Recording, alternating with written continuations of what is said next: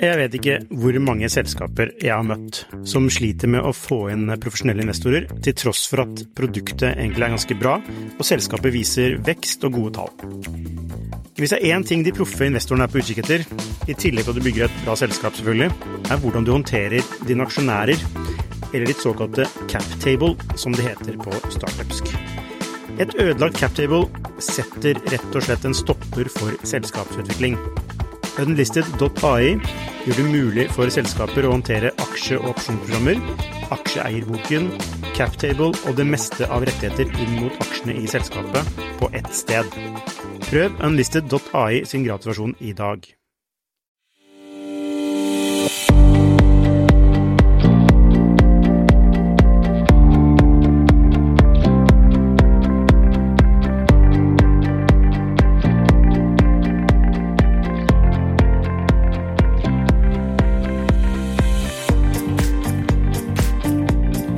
Hei og velkommen til Skifters podcast. I dag har vi med oss gründer og CTO, og første ansatte faktisk, eller første person i Nabobil, nemlig Christian Hager. Og nå skal vi høre litt om hans reise frem til nå, og litt om hvordan ferden går videre. Så velkommen, Christian. Tusen takk. Takk for at jeg ble invitert. Det er bare hyggelig. Jeg leste jo en flott artikkel om deg i Skifter, om at du skal nå leite etter nye spennende selskaper og jobbe med videre. Og så snakket vi så vidt på telefon, og da nevnte du at liksom, det er jo der jeg liker meg, altså jobbe med de mindre selskapene. Ja, det er jo egentlig det jeg har gjort hele livet, eller hele karrieren, er jo å være involvert i små selskaper og være med på gründerreisen, på godt og vondt. Ja. Så, og nå har det vært 6 år i Nabobil, og jeg er klar for å gå tilbake igjen til tegnebrettet. Ja. Er det sånn at du skal bygge noe selv, tenker du, eller tenker du skal bli med på noe som andre er i ferd med å bygge? Nå er det en sånn liten luke med tid, hvor det er mulig å finne ut av hva som er det neste steget. Men ganske tidlig i karrieren så prøvde jeg å gjøre alt selv og være på en måte den eneste. Og fant ut at det er en mye bedre strategi å samarbeide med andre og velge seg et fagfelt og bli veldig god på det. Så det kommer jeg til å fortsette med egentlig. Ja, er det en viktig lærdom for deg? Ja, det er det. Har du alltid vært god på å jobbe alene? Er det derfor du har tenkt sånn i starten, og så har du innsett fordelen av å jobbe i team? Ja, det kan du si, fordi i hvert fall helt i starten, og sånn tilbake til 2008-2009, som var første forsøk på å få til noe, så var jeg litt for ung, og var litt for mange ting jeg ikke undervurderte hvor lang tid det ville ta å bygge et produkt, hva som kreves av penger for å få til ting videre, det å samarbeide i et stort team og så videre. Undervurderte veldig mange ting der, og egentlig en ganske sånn tøff reise sånn tidlig, men jeg har hele livet så har jeg holdt på med programmering. Jeg har studert informatikk, og jeg tror det er innenfor det fagfeltet hvor jeg på en måte har flest arbeidstimer. Så det var også ganske tidlig at jeg skjønte at hvis det skal være noe jeg kan være bedre på enn andre, så er det kanskje innenfor det.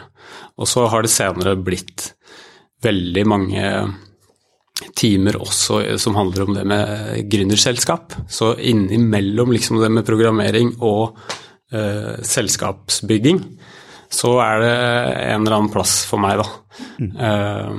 Ja, for det er forskjell på å bygge produkt og bygge et selskap. Absolutt. Er ikke det en sånn der åpenbaring? Jo. Fordi man tenker at ja, men dette her kan jeg bygge teknisk, men så det er ikke nok. Ja, så i det første forsøket med et ordentlig produkt, så var det bare et produkt. Det manglet selskap. Ja. Så du sa nevnte at det gikk helt tilbake til 2009 med den ideen. Så hvordan fikk du den ideen til å bygge en bildelingstjeneste? Ja, det var ikke min idé. Nabobil-ideen var... Altså, jeg hadde startet Fram Venture, som er selskapet jeg nå jobber i og går tilbake til. Det hadde jeg startet i 2014. Og jeg var da på jakt etter å finne noen jeg kunne samarbeide med om et nytt gründerprosjekt, og spille den rollen som jeg hadde sett for meg. Og så inviterte jeg Carl Munthe-Kaas og noen andre til å være rådgivere for Fram Venture. Og så var det en samtale med Carl hvor jeg spurte han om han hadde da startet Kolonial, som nå heter Oda, hvor jeg spurte han, hvis du ikke skulle gjort Kolonial, hva det du ville satsa på da, liksom? Er det noen andre ideer du har tenkt på? Og så sa han, nei, det ingen andre ideer, bortsett fra bildeling. Han var veldig entusiastisk på det, og hadde jobbet med det tidligere i Finn. Og så snakket vi litt om det, og så ville tilfeldighetene ha det til at noen uker etterpå, eller 4-6 uker etterpå, så kommer Jakob Tverrobakk, som da var styremedlem i Kolonial. Etter et styremøte i Kolonial, så pitcher han et bildelingskonsept til Carl. Og Carl kjenner seg jo veldig igjen i det der med en gang, og etter den pitchen til Jakob, så kom Carl til meg og sa at nå må vi gjøre det her, for nå det på en måte mange piler som peker i den retning. Så det var ikke min idé, men da var jeg på en måte, da sto jeg klar med Fram Venture, og ja, det var første. Ja, men hvordan kom du i kontakt med Carl? Altså, hvordan kjente du han tilfeldig, eller hvordan? Nei, jeg kjenner Carl, altså fra, det en liten gjeng i Oslo som jeg tror, altså jeg møtte en kar på flyplassen i Havana i 2006, og det var en nordmann, og han var veldig hyggelig, og det var liksom litt spesielt å møte en annen nordmann i Havana. Men så møtte jeg samme personen på et utsted i Rio 3 uker etterpå. Magnus Hornstrømmen heter han. Og det var veldig mange tilfeldigheter, og så var det noen flere kjentfolk inni der, og så ble vi kjent, og så viste det seg at Magnus og noen andre var i ferd da med, jeg tror vi da tilbake i 2006 eller 2007 eller noe sånt, i ferd med å sette sammen en liten gjeng med likesinnede som likte å snakke om gründerideer og sånt. Og da var det vel ingen som var gründere akkurat da, men det var 8-10 stykker. Men nå, en del år senere, så har nesten alle i den gjengen gjort forskjellige ting da. Og der jeg ble kjent med Carl. Nettopp. Så han var en del av den gjengen. Ja. Ja. Og det noen andre kjente selskaper som har kommet ut i den gjengen der, eller? Ja, det Oda da, Kolonial. Ja. Hjemmelegene. Og noen flere andre ting som ikke egentlig sånn kjent, men som Ja, nettopp. Og da kom du i kontakt med Carl, for da hadde du en connection der når du skulle, du hadde ikke en idé, men du hadde kapasitet og ville være med på noe spennende. Ja, jeg hadde stilt meg laglig til egentlig da, for å få til noe sånt. Var det jo lett å overbevise? Ja, altså på den bildelingsideen så det jo, altså det mange ting med det når du hører det første gang, hvor altså du tenker at det jo ikke helt rett frem heller, at vi skal dele på biler og sånt nå. Men Carl jo veldig flink til å overbevise også, og han en veldig flink fyr i jobben sin, så den kombinasjonen av det her, og også tankene som Jakob tilførte da, når han kom med det, han hadde på en måte sin vinkling. Så summen av dette gjorde at det var egentlig nok til å gi det et skikkelig forsøk da. Jobbet ikke Jakob i en sånn bilselskap, altså sånn bilforhandlerselskap eller noe? Da jobbet han i Rema. Rema, ok. Men han gikk videre til, var det Mykla? Nei. Et eller annet sånt svær bilselskap. Ja, han gikk vel videre til Bavaria. Heter det. Ja.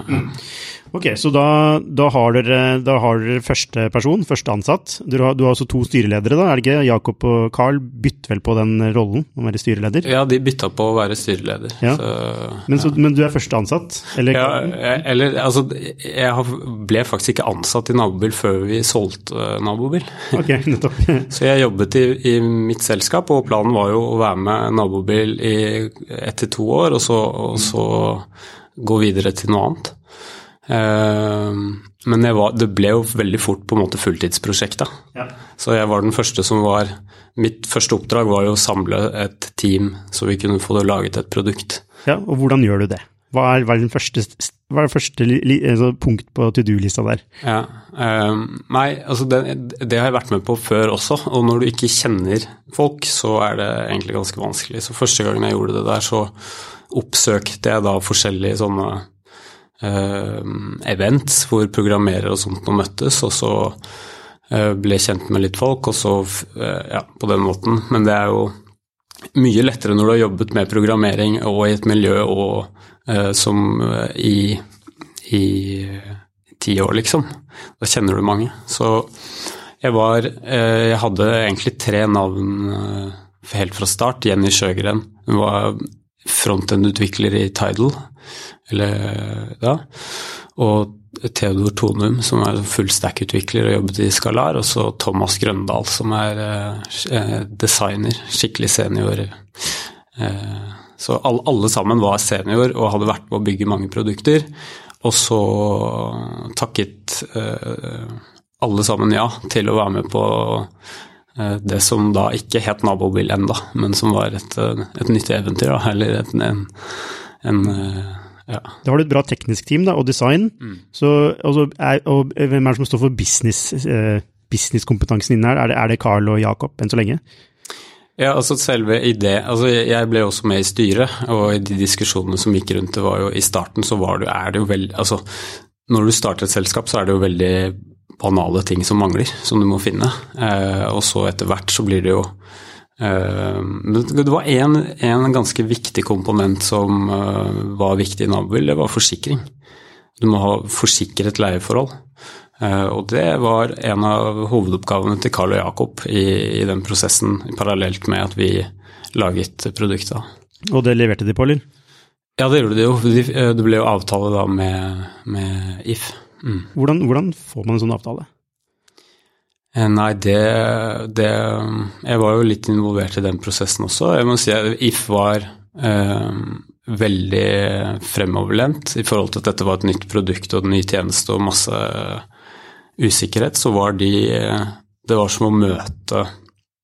Jeg husker godt vi signerte avtalen, for jeg var formelt sett styreleder i selskapet når vi startet. Og vi hadde en lanseringsdato, men vi hadde, og den var en tirsdag, men fredag så hadde vi ikke forsikringsavtale. Men If jobbet sammen med oss, og vi signerte da sent fredag kveld. Og så det var en sånn utrolig kul måte å, ja, de var tøffe. Ja, for det var en sånn som du sier, veldig viktig komponent. Uten forsikring så funker jo ikke dette konseptet. Nei. Så det var jo, men da tok dere kanskje en øl på den fredagskvelden? Nei, vet du hva, det gjorde vi nok. Jeg husker faktisk ikke. Nei, så da har du en deal med If, du har et bra teknisk team, du har åpenbart mye businesskompetanse, både i styret og deg da. Så hvordan går dere videre da? Altså, dere lanserer på den tirsdagen? Ja, så vi har gjort en ting foran der. Vi har nemlig fått snusen i at GoMore, som er en dansk konkurrent, kommer til å lansere i Norge. Det fikk vi vite ved å ringe kundesupport og spurte når kommer dere til Norge. Og så ga de oss lanseringsdatoen sin, og så var det da før vi egentlig hadde tenkt å lansere, så vi hadde tenkt å lansere da i oktober, og så blir da det fremskyndet til september. Og da har Chris Moen kommet inn i bildet, så han var da markedssjef og det vi kalte for interim daglig leder. Og han gjør en del grep der i starten som handler om hvordan vi lanserte, som jeg tenkte etterpå at der gjorde han utrolig mye bra ting. Så blant annet så ble det gjort en deal med Aftenposten, og de fikk eksklusivitet om å skrive at nå kom en ny tjeneste. Så det var bra å få til det. Og da, når vi da lanserte, så var det med denne artikkelen i Aftenposten, og da var vi så heldige at vi fikk toppsaken med link til nabobil i første avsnitt i saken. Så det tok jo fyr i tjenesten, så vi fikk mange tusen brukere og mange hundre biler første dagen. For når du lanserte, så lanserte dere egentlig, dere hadde jo ikke tjenesten, eller kunne man kunne ikke booke en bil fra dag 1, eller kunne man det? Jo, det kunne. Du kunne, ok. Så vi hadde for at det ikke skulle være helt tomt, da det var jo bare oss gründerne som hadde bilen sin på Nabobil, så 5 biler. Så sendte vi ut en mail til alle kontaktene våre på LinkedIn dagen før, og sa, dette er en forhåndslansering, i morgen lanserer vi, kan du være så snill å legge ut bilen, sånn at det ikke er helt tomt. Da hadde vi diskutert om vi skulle lansere i Oslo, eller hele Norge, eller bare på Grünerløkka eller noe sånt, og endte opp med at vi prøver hele landet. Og da var det mange som la ut bilen sin for å hjelpe oss, så det var ikke helt tomt, og så kom den Aftenposten-artikkelen, og da kom det inn masse, og da kunne du leie bil da, helt fra starten. Og så var det jo et komponent før det her også, som er ganske viktig at vi fikk på plass navnet. Så det vet jo alle som er gründere, at det med å bestemme seg for navn kan være vanskelig. Ja, hvordan kom dere på nabobil? Det var, altså i kildekoden så heter det Switchcar, det var arbeidsnavnet. Det heter det jo fortsatt. Ja, for hvorfor norsk? Nei, altså vi diskuterte det der veldig mye, fordi det har jo mye å si også. Men et argument var at i Airbnb for eksempel, så er det veldig mye bookinger på kryss av landegrensene. Nabobil, vi så for oss at majoriteten av trafikken og bookingene her vil være i nærområdet. Så kan godt hete nabobil i Norge, og så kan det hete noe helt annet i Sverige. For da kan det være enda tettere på. Så, og det var jo, vi satt jo med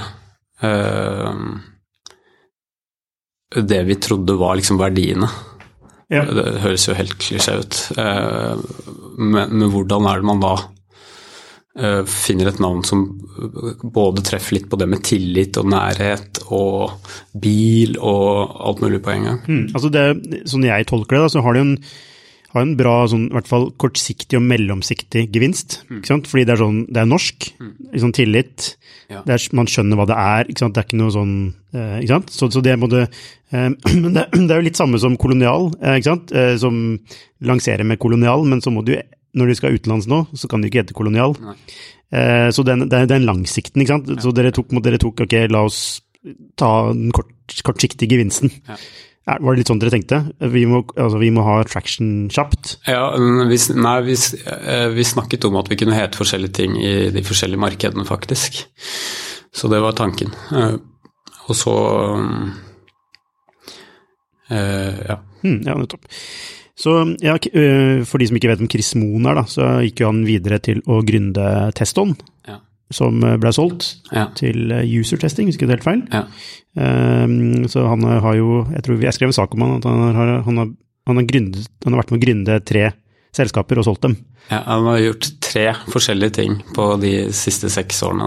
Ja, så det er imponerende fyr. Ja, han er trådskinn. Ja, jeg husker Chris også fortalte meg hvordan han kom inn i bildet, for det var vel at han skulle pitche for sitt byrå til Carl for å drive med markedsføring for kolonial, altså han drev et markedsføringsbyrå, Fullstack, hvis ikke det er feil, eller et eller annet, og da kjøpte ikke Carl det, men han så for seg en rolle for Chris i Nabobil. Stemmer det? Ja, det er riktig. Det er riktig, ja. Så dere har jo et veldig bra team, men også stopper dere ikke der. Dere klarer også å rekruttere altså Even Heggernes. Ja. Hvordan gjør dere det? Han er da nordisk sjef for Airbnb, er han ikke det? Ja, det vil si, jeg kjenner ikke Even veldig godt fra før, men han er fra Gjøvik, jeg er fra Gjøvik, det er ikke et veldig stort sted, så vi var venner på Facebook. Og jeg hadde sett at han jobbet i Airbnb der. Og så hadde jeg også fått med at han hadde akkurat byttet jobb før sommeren, vi lanserte jo i september. Så jeg har et par kaffe med han og spør om litt råd og alt mulig om det vi skal i gang med, og så ser jeg jo at han er jo veldig interessert i det her. Han kan jo dette fra før, og da hadde han begynt å jobbe med noe ganske annet.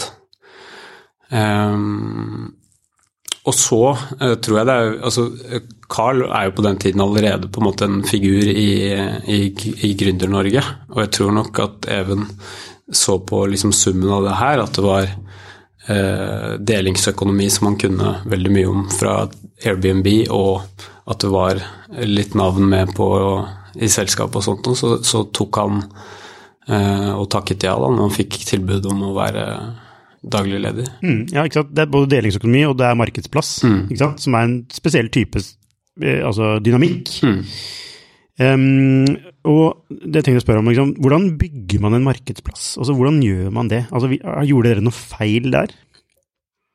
Som vi lærte nå? Ja, altså det man lærer, heldigvis da, så er det når du starter noe nytt, så vet du ikke om alle problemene du får. Så det å være gründer handler om, tenker jeg i hvert fall, det er å være klar over at det er bare en serie med problemer som du må løse først det ene og så det andre. Det som er veldig fint i tidlig fase gründerselskaper er gjerne at det er ganske tydelig hva som er det største problemet ditt. Så du kan isolere hva som du nå må jobbe mest med. Og så jobber alle med det, og så er det neste, på en måte. Og i en markedsplass, sånn som det her, så har du egentlig ikke kontroll på hverken supply-siden eller demand-siden av plattformen. Du eier ikke bilen, og du skal ikke leie de selv. Og så er jobben din å matche det her. Og i starten så var det jo bare så enkelt som at du kunne legge ut bilen din, si hvor den sto, og så kunne andre booke den. Og så steg nummer 2 var å få på plass en kalender, sånn at du kunne si når den var ledig og ikke ledig. Jeg tror vi lanserte uten noe sånn avansert funksjonalitet. Men det kom liksom etter en uke eller noe bare. Men en av de største tingene som vi endte opp med å jobbe masse med, var det med å matche supply and demand. Vi ble jo helt opphengt i det. Matching rate ble liksom den viktigste tingen vi så på. Hvor mange var det som kom og ville ha bil, som endte opp med å få bil? Ja, for der må det være balanse. Ikke sant? For at hvis ikke de som kommer og skal få bil, aldri får bil, så kommer de ikke tilbake. Og hvis de som har bil ute aldri får noen som leier den, så kanskje slutter å leie den ut. Eller jeg vet ikke, det er kanskje ikke like stor sannsynlig for det, men jeg vet ikke. Men sånn, så det er jo en matching rate, altså representerer det den balansen dere må ha hele tiden. Så når du går inn i en vanlig butikk, så ser du med en gang at ja, det er smør i hylla, og så kjøper du det, og så var det liksom, da var det en balanse der da. Men her så er det sånn at du ser det står en bil der, og den har lyst til å leie på lørdag, men så vet vi ikke helt om det er den ledig på lørdag, eller skulle han som eide den da kanskje til svigermor. Og hva lærer det? Altså hvordan jobber dere med matching rate? Altså hvordan gjør man det? Ja, nå vet jeg jo det sånn i retrospekt, men da, til å begynne med så var det jo en del prøving og feiling. Og ganske tidlig så lagde vi noe vi kalte for en ranker, som kunne rangere biler i søkeresultatet ditt. Og vi begynte egentlig også ganske tidlig med å lage en ny ranker, og så se om den var bedre enn forrige. Og så ble det et sånn slags spill om å finne en ny ranker som var bedre enn forrige, for søkeresultatet sin del. Ja, for hva er det rankeren egentlig gjør? Ja, de prøver da å finne de bilene som har høy sannsynlighet for å være tilgjengelig for deg når du skal på hytta, eller og ta bort de som høyst sannsynlig ikke er ledige. Så det ble en slags test mellom forskjellige rankere. Men da er det bygger på en antagelse om at vi må ranke bedre. Det er løsningen. Var det feil antagelse? At det var det som var det viktigste?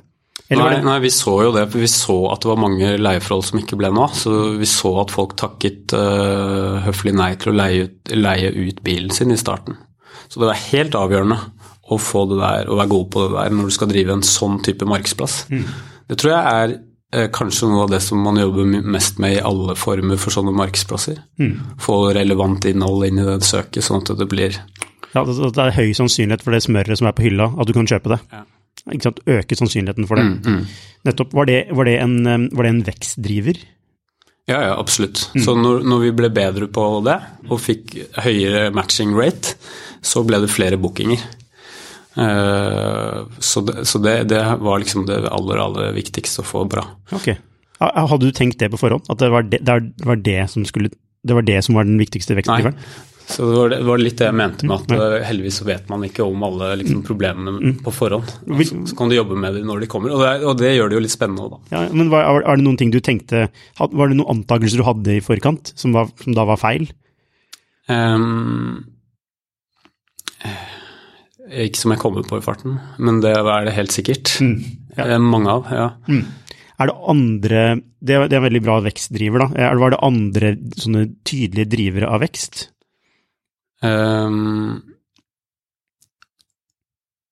Altså når vi var helt nye så ble all veksten drevet av at vi ble omtalt i avisene. Så jeg tror nabobil i starten var ganske sånn, vi var heldige med at vi traff en sånn bølge med presse, PR. Delingsøkonomi. Ja, så jeg tror det var skrevet en del om Airbnb kanskje året i forveien, og så hadde det vært stille en stund, så var akkurat som at vi stakk hull på en sånn ballong som var klar for å skrive mer om delingsøkonomi. Og det må man liksom tenke noen ganger at enten så har du en sånn trend med deg i ryggen når du lager noe og bygger noe nytt, eller så har du ikke det. Og i Nabobil hadde vi trenden med oss da. Den er jo viktig, trenden er jo viktig spesielt kanskje da i B2C, fordi da det driver jo oppmerksomhet, som er viktig, at flest mulig får høre om nabobil, versus kanskje B2B da, men hvor det kanskje påvirker, altså en trend påvirker av beslutningstakere til å agere da.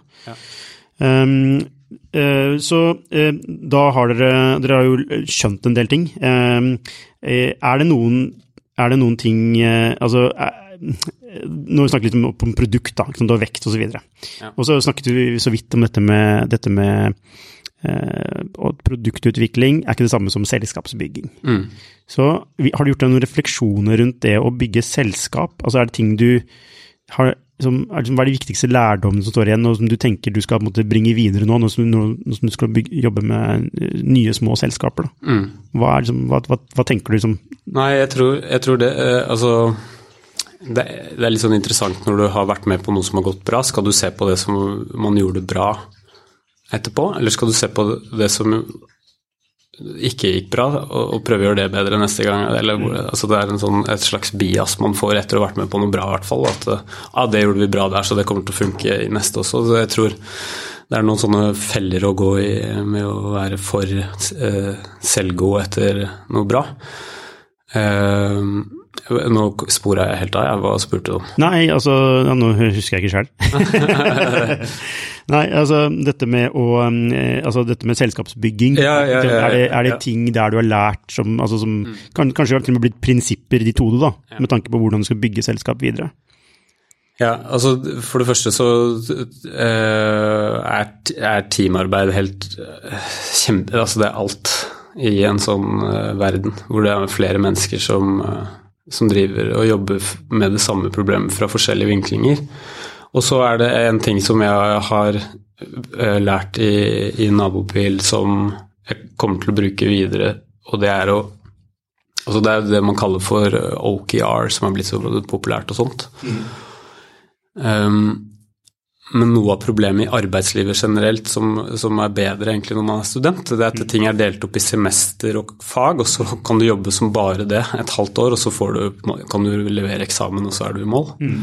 Når du driver et selskap, så må du være utholdende over flere år med mange forskjellige problemer, så kunsten litt handler om å dele opp det tilsynelatende noen ganger kaotiske greiene til noe konkret og oversiktlig som ikke er 3 år frem i tid, men som nettopp er bare 3 måneder frem i tid, og så få med alle på at nå er det dette vi jobber med, sånn at når det har gått 3 måneder, så føler man og ser man at man har endret noe i selskapet, og så har man gjort det fra... Jeg vet ikke hvor mange selskaper jeg har møtt som sliter med å få inn profesjonelle investorer, til tross for at produktet egentlig er ganske bra, og selskapet viser vekst og gode tall. Hvis det er en ting de proffe investorene er på utkikk etter, i tillegg til at du bygger et bra selskap selvfølgelig, er hvordan du håndterer dine aksjonærer, eller ditt såkalte cap table, som det heter på startupsk. Et ødelagt cap table setter rett og slett en stopper for selskapsutvikling. Unlisted.ai gjør det mulig for selskaper å håndtere aksje- og opsjonsprogrammer, aksjeeierboken, cap table og det meste av rettigheter inn mot aksjene i selskapet på ett sted. Prøv Unlisted.ai sin gratisversjon i dag.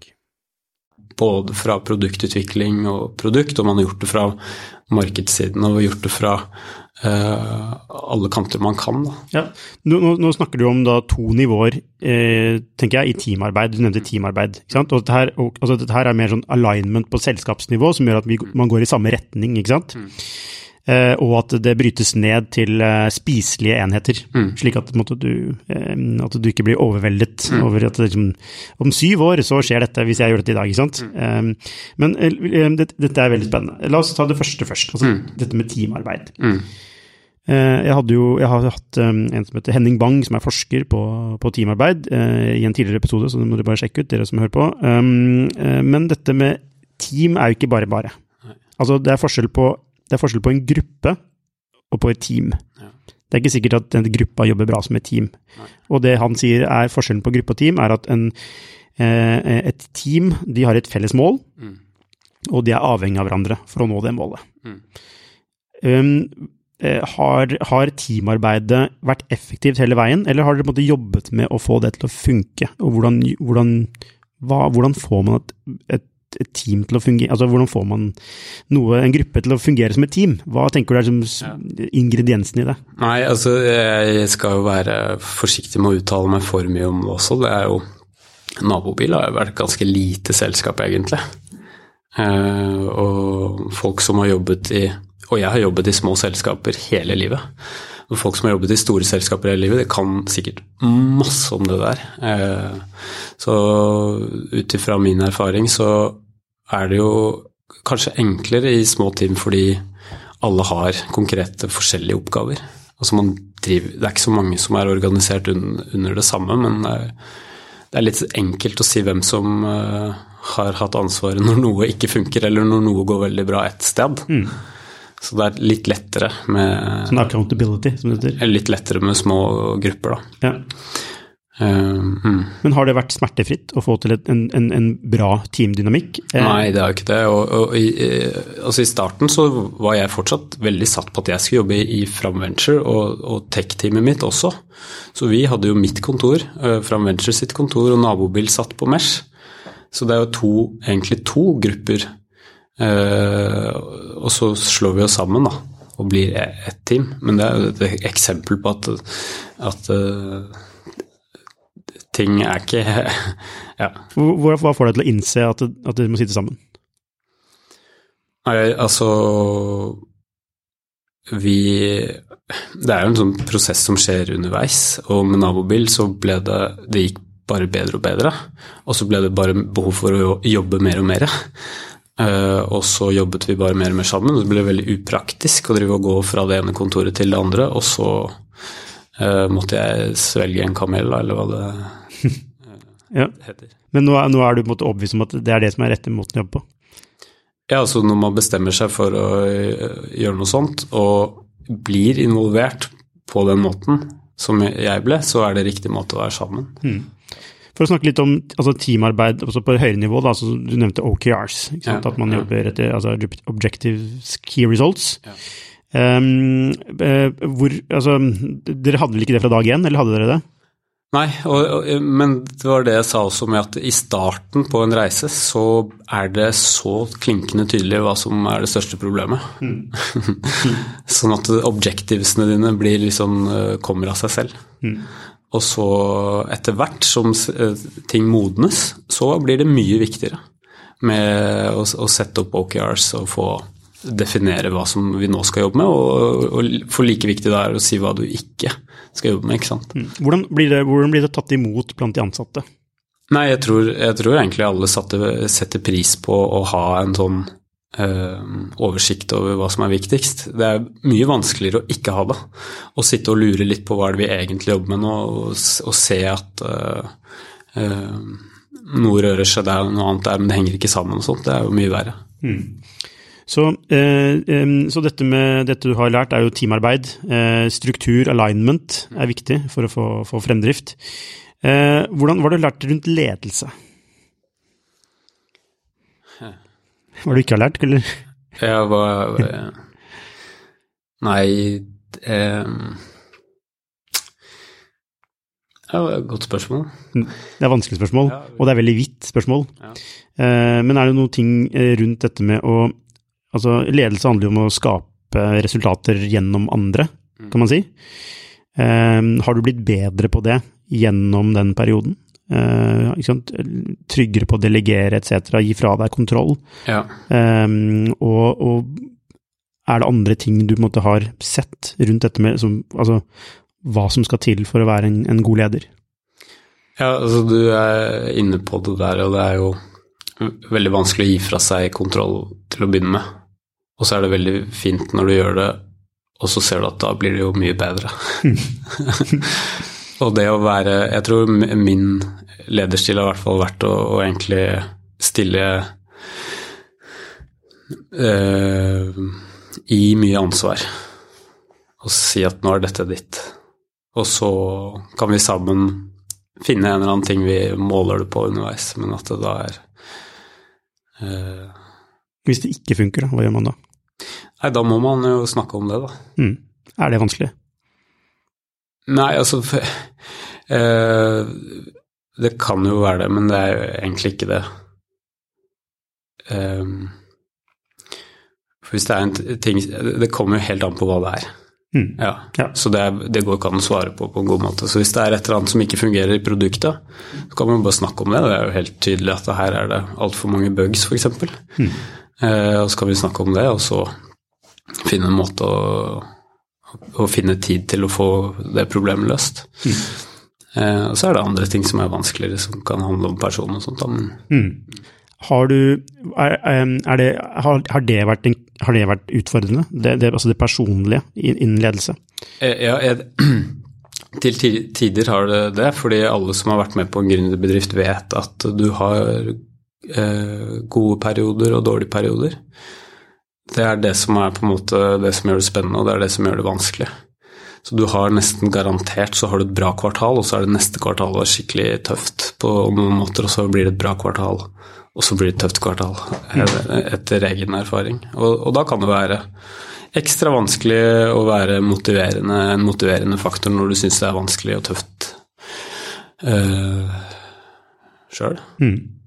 Så jeg husker veldig godt første andre vinterhalvåret vårt med Nabil. Det første var liksom da vi akkurat lansert, og så ble det vinter, men så kom 2016, og vi gikk inn I vår andre høst, og vi hadde hatt veldig bra vekst, og så begynte pilen å peke nedover når vi nærmet oss oktober, november og sånt nå. Og da begynte alle å tvile på hva dette. Og det var før vi skjønte at vi hadde en veldig sterk sesongkonjunktur da, som spesielt går ned sent på høsten. Da folk mye I ro, og så skyter det fart igjen I jula og sånt. Men første gang vi fikk føle den der på selskapet, da måtte vi grave godt I kjelleren for å liksom holde humøret oppe. Så ja, nei, altså et selskap I voldsom vekst som plutselig går tilbake. Nettopp. Fordi, ja. Og du blir veldig sånn, hva det vi gjør feil? Hva det som gærent nå? Det her I produktet? Er vi sikre på at annonsene på Facebook virker de? Det noen som ser? Altså, du blir veldig sånn selvransakende, og så kan du etterpå konkludere med at nei, men det en konjunktur, det kommer til å være sånn hvert år. Hvis det ikke hadde vært en konjunktur, hva ville vært riktig måte å takle det på? Nei, altså vi har hatt mange sånne ting også som vi har taklet veldig på en veldig sånn konkret måte. Hva problemet, og så må vi bare løse det. Og så jobber man med en løsning helt til den finnes. Hvor viktig det å som leder holde en sånn holde en ro under sånne situasjoner? Ja, det kjempeviktig. Men samtidig så må man det blir fort falskt også. Man jo sammen om det her. Så det en slags mellomting. Ja, jeg vet ikke. Nei. Dere har jo hentet, eller la oss fortsette litt på ledelse som handler egentlig litt om kultur. For jeg stiller jo alle spørsmål om kultur. Altså hvor viktig kultur når du skal bygge et selskap, og hvordan definerer du kultur?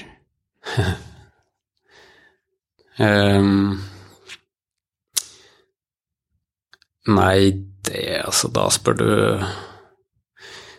kultur jeg realist, vet du.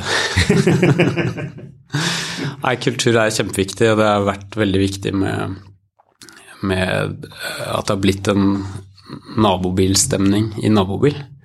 Ja.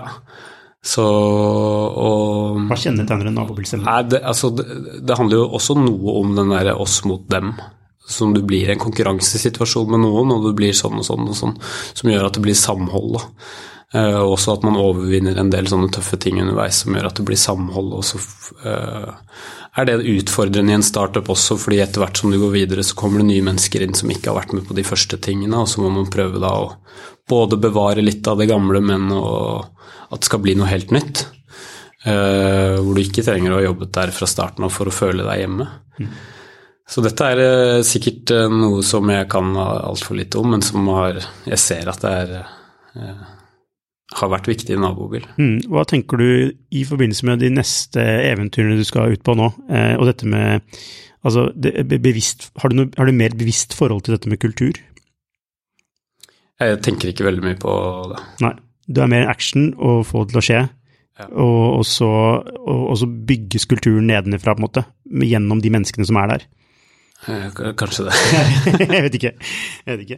Ok, men du, la oss snakke litt om dette med altså, funding. Jeg husker jo, jeg så jo deg, jeg tror det var 2016, i Bergen, på et eller annet event, hvor du pitcha, du og No Isolation og droneselskapet, jeg husker ikke hva det heter, men det var i hvert fall fem lovende norske startups som pitchet da for et sånt panel med internasjonale investorer. Og så husker jeg det var en sånn litt sånn breial amerikansk investor der som sa liksom, mest sannsynlig kommer dere til å bli solgt før det går utenlands. og han hadde jo rett i det, det skjedde jo. Men det med funding, var det et problem? Nei, det var altså i nabobil så jobbet vi med funding ganske hyppig, så vi hadde en plan om å hente litt penger, og så vokse og så hente litt penger, og ikke for mye om gangen og sånt.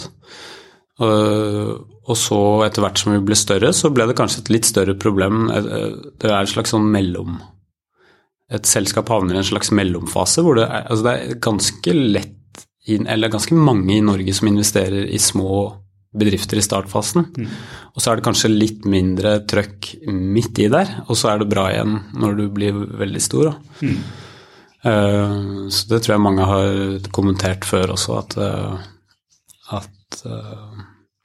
det litt vanskelig rett og slett når selskapet ditt begynner å bli verdt sånn litt større beløp, og finne den norske investoren som satser på det. Ja, for dere hadde en sånn folkefinansieringsrunde, hadde dere ikke? Ja.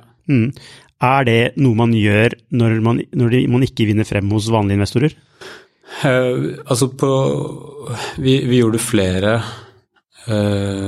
mindre investeringer hele veien. Det et godt spørsmål egentlig. Det liksom på en måte før vi ble solgt, så diskuterte vi i nabobil hva det som veien videre. Og da så vi da var det 2 tydelige spor. Det var vokse, og det å vokse i Norge var på en måte given. Men så var det å vokse ut av Norge som var spor 1, og det å bli solgt og på en måte vokse ut av Norge på den måten som var spor 2. Og hva som spor 1 veldig avhengig av at du satser friskt og henter mye kapital egentlig. Og det jobbet vi jo med parallelt som det ble et oppkjøpsspor. Så det ene spor 1 var trådere, så vi holdt på med det en stund. Uten at det materialiserte seg. Og man kunne ha fått det til, men med en høy risiko også da. Så var det dette med at det ble Getaround, var det det? De som kjøpte dere? Var det sånn at dere tar kontakt med dem, eller tar de kontakt? Hvordan fungerer det der? Ja, Getaround ble kontaktet av Jakob via en bekjent, så det ble bare sånn uformell kontakt med de. Og Getaround jo på en måte litt grann som nabobil, men i hele USA. Og så det jo litt sånn tilfeldigheter, da, for da de i Kjømda med å kikke på selskaper for å vokse internasjonalt. Og så kommer de på besøk til Norge. Altså vi hadde et videomøte med de før sommeren 2018. Med meg og Karl og Jakob og Even. Det var en ganske sånn klemt gruppe med mennesker foran en lille laptop-skjermen til Even. Og så satt de i et sånt styrerom borte i San Francisco. Det var ganske artig, og så forteller vi litt om oss og sånt nå. Og så bestemmer de seg for å komme og besøke oss. Så kommer de sommeren 2018, og så har de da lyst til å gå ordentlig gjennom nabobil og se på nabobil på en ordentlig måte, så det blir satt av 2 dager til det. Men etter den første dagen så skal vi ta dem med ut på restaurant. Tar de med på festningen, det en fin sommerdag. Men så han Sam Said, som sjefen der, han kom litt sent til middagen, jeg synes det litt rart, og så midt i middagen så blir han borte, og han i telefonen hele tiden. Så kommer han med et veldig sånn stort smil, da. Men forteller ingenting til oss, men det vi har fått høre etterpå var at da hadde de på en måte ordnet sin finansiering med Softbank i andre enden. Så det var mange sånne tilfeller. Ja, det skjedde liksom da på middag på festningen. Ja. Og så blir det en sånn... det ble en veldig hyggelig kveld, da, for å si det sånn, og så var det ganske mange slitne mennesker på den gjennomgangen av regnskap og sånt noe dagen etter, men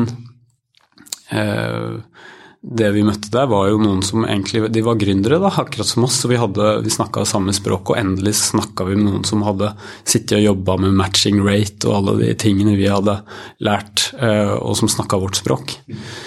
Så det var en veldig sånn god følelse, og de hadde planer da om å kjøpe flere markedsplasser, så da ble jo det en option for nabobil, å på en måte være med et sånn sterkt lag, eller på en måte ta den kjempesjansen det å begynne å konkurrere med de da.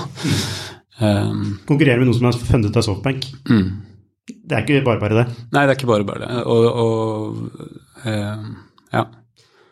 Så, men det en strategi, og hvis noen skal kjøpe deg og ta dem med på byen slik at de fyllesyke når du skal gå gjennom regnskapet? Ja, nei, ja, det det sikkert. Det jo, jeg husker ikke hvor mye det ble solgt for, med 100 mil eller et eller annet 110 mil eller sånn, men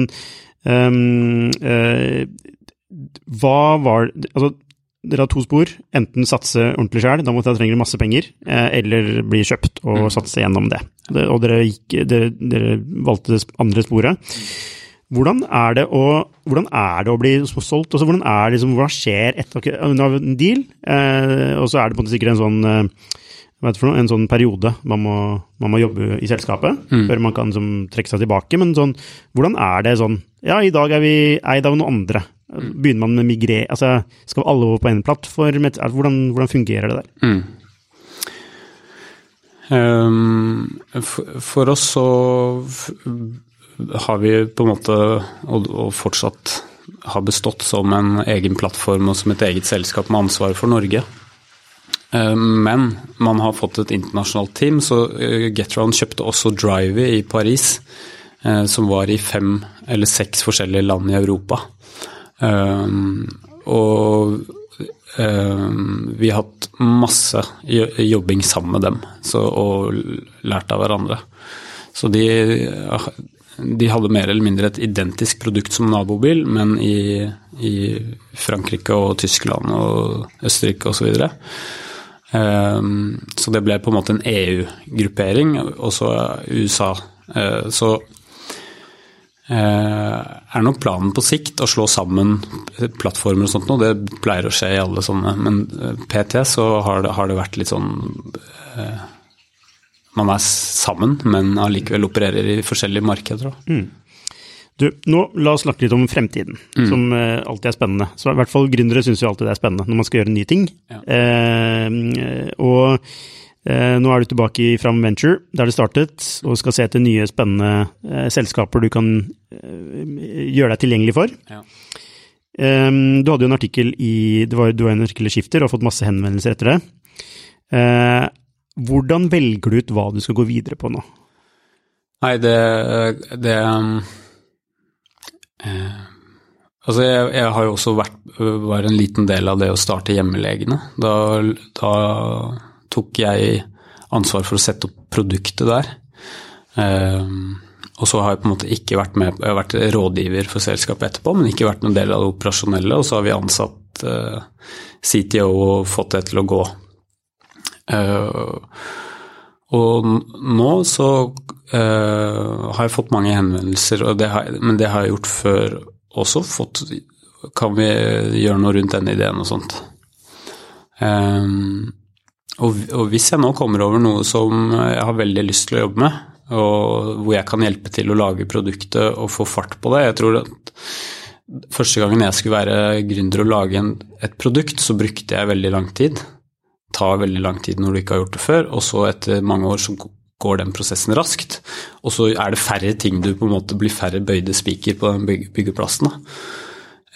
Så jeg må bare fortsette med det jeg alltid har gjort, egentlig, å lage ting, og så får vi se om det dukker opp en god idé, eller hva som skjer. Det helt umulig å spå. Ja, så du skal faktisk lage det fysisk, programmere? Ja, og gjerne sammen med flere da. Nettopp, og hva slags type ideer det som tenner deg? Nei, jeg synes det var veldig givende å jobbe med nabobil, for du så at dette ga mening på mange områder.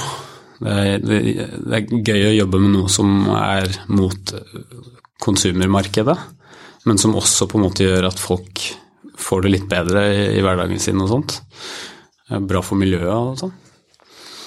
Jeg synes det veldig spennende mange ting som skjer innenfor en del sånne teknologi. Jeg veldig teknologioptimist, hvis det sånn. Ja. Det skjer veldig mye spennende nå innenfor mange områder der, og det skjer veldig fort. Hvilke områder det skjer spennende ting innenfor da? Nei, altså med maskinlæring, krypto, bio, og alt for mange sånne overskrifter hvor jeg ikke må gå inn i noen felle og begynne å snakke om det og late som jeg kan noe om det, men som jeg har veldig stor tro på. Og så det å sette opp et produkt, og det å sette opp en plattform rundt for eksempel en algoritme som avansert, det noe som går an uten at du skjønner alt av det som foregår inn i blackboxen. Har du noe krav til teamet?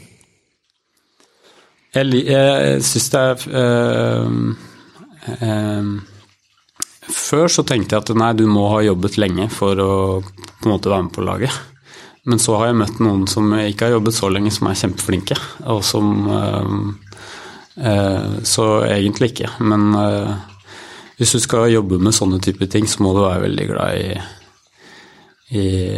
du må nok tåle at det litt usikkerhet. Ja. Har du opplevd at startups ikke for alle? Ja, det definitivt ikke for alle. Så man må ikke tenke at det noe som alle burde drive med. Nei, alt for høy risiko. Ja, det jo, for det jo ikke for alle, ikke sant? Altså, du må takle usikkerhet. Og det er sikkert også vært ansatt i nabobil som ikke har vært riktig for nabobil, fordi det er mye usikkerhet da. Og jeg tror det gjelder alle gründerselskaper. Men så har det blitt en sånn ideal da, å jobbe i en startup, ikke sant? Er det ikke litt sånn? At det er, liksom, det er kult? Jo, det er mulig at det begynner å bli litt sånn trendy, og det er kanskje litt dumt. Ja, for det er jo beinhard jobb, og usikkert. Ja, og altså jeg har på en måte vært gjennom en litt sånn tøff skole tidligere med ting som ikke har gått så bra, og det er veldig, og det er nok lettere å få til noe når du har kommet litt lenger i livet, og fått mer erfaring, større nettverk og så videre. Jeg tror statistikken sier det samme. Det er lettere å lykkes når du har kommet litt ut i karrieren enn helt til å begynne med og sånt. Så kanskje man ikke bør ha det for travelt med å hoppe ut i det, med mindre du på en måte er veldig eksponert for den måten å leve på. Ja, men du nevnte for meg at du egentlig ikke har jobbet noe særlig i stort selskap, du? Du har bare... Nei, jeg har aldri gjort det. Nei, du hadde bare en sommerjobb et konsulentselskap? Jeg hadde en sommerjobb i Accenture, og så etter det så har det bare vært små. Men de små selskapene, har det vært gründerbedrifter alle sammen, eller har det vært forskjellige ting? Ja, det første var et konsulentselskap som i og for seg var en gründerbedrift, men hvor jeg kom inn på et senere tidspunkt. Og så har det vært mine egne prosjekter. Og så var jeg konsulent 2 år i et selskap som het Skalar, og så har det vært mine egne prosjekter igjen. Så summert så er det vel på 14 år så har jeg hatt jobb i 4 da. Og det første teamet du hentet til nabobil, det er folk du har jobbet med før? Ja. Nettopp, ikke sant? Det underbygger det du sier. Ja, absolutt. At det kan være lurt å jobbe litt før å få bygge nettverk før du starter. Ja, jeg tror definitivt det er veien å gå. Og så er det andre utfordringer, for litt senere i livet så får du barn, og så er det mange andre ting som gjør at det er vanskelig å på en måte kjøre så hardt som man kanskje har lyst til, men kanskje er det greit da, fordi da blir det litt mer balanse i livet. Du kan kjøre akkurat så hardt som du vil hele veien, og du må ikke, det går an å ha familie ved siden av. Så... Er det sånn at du også investerer i selskaper? Det vil si at du altså rent cash også? Altså, som du ikke trenger å være med å bygge, på en måte? Du kan være som rådgiver? Altså jeg er veldig optimistisk for de neste 20 årene på vegne av teknologi. Og ser tilbake på da jeg vokste opp og hvordan vi sendte ting i posten med disketter for å få et nytt spill fra Trondheim til Gjøvik, for eksempel. Og hvordan det er nå, og hvordan altså man ser for seg at de neste 20 årene, det blir ikke noe mindre, det går bare raskere. Og du kan ikke altså for å være med på det som skjer de neste 20 årene, så må man prøve å investere i flere ting, ikke bare sitt eget. Og derfor så tenker jeg det er en veldig fin ting med sånn tidlig fase teknologifond, som er flinke å investere i mange av de tingene som skjer nå, og som vil være i markedet de neste 10 årene. Er det investere for å tjene penger, eller er det investere for å være med å ha en impact, eller er det begge deler? Ja, begge deler. Så hvis jeg finner et selskap som jeg kan være med på begge deler, så er jo det veldig meningsfylt. Men så er det sånn, hvis du har noen penger du vil investere, har du lyst til å gjøre det på børsen i noen selskaper som er der, eller har du lyst til å prøve å gjøre det i det som på en måte nå blir skapt, og som kommer de neste årene da. Så da er det jo litt, altså det er veldig fortsatt høy risiko, men allikevel mindre risiko enn det å bare drive sitt eget. Ja. Du, Christian, det har vært en fornøyelse å snakke med deg om reisen din i nabobil og det du skal gjøre videre nå. Tusen takk, og jeg ønsker deg bare masse lykke til videre med Fram Ventures og de spennende prosjektene du skal holde på med der, så hold oss i Skifter oppdatert, så vi kan oppdatere våre lyttere. Takk for praten.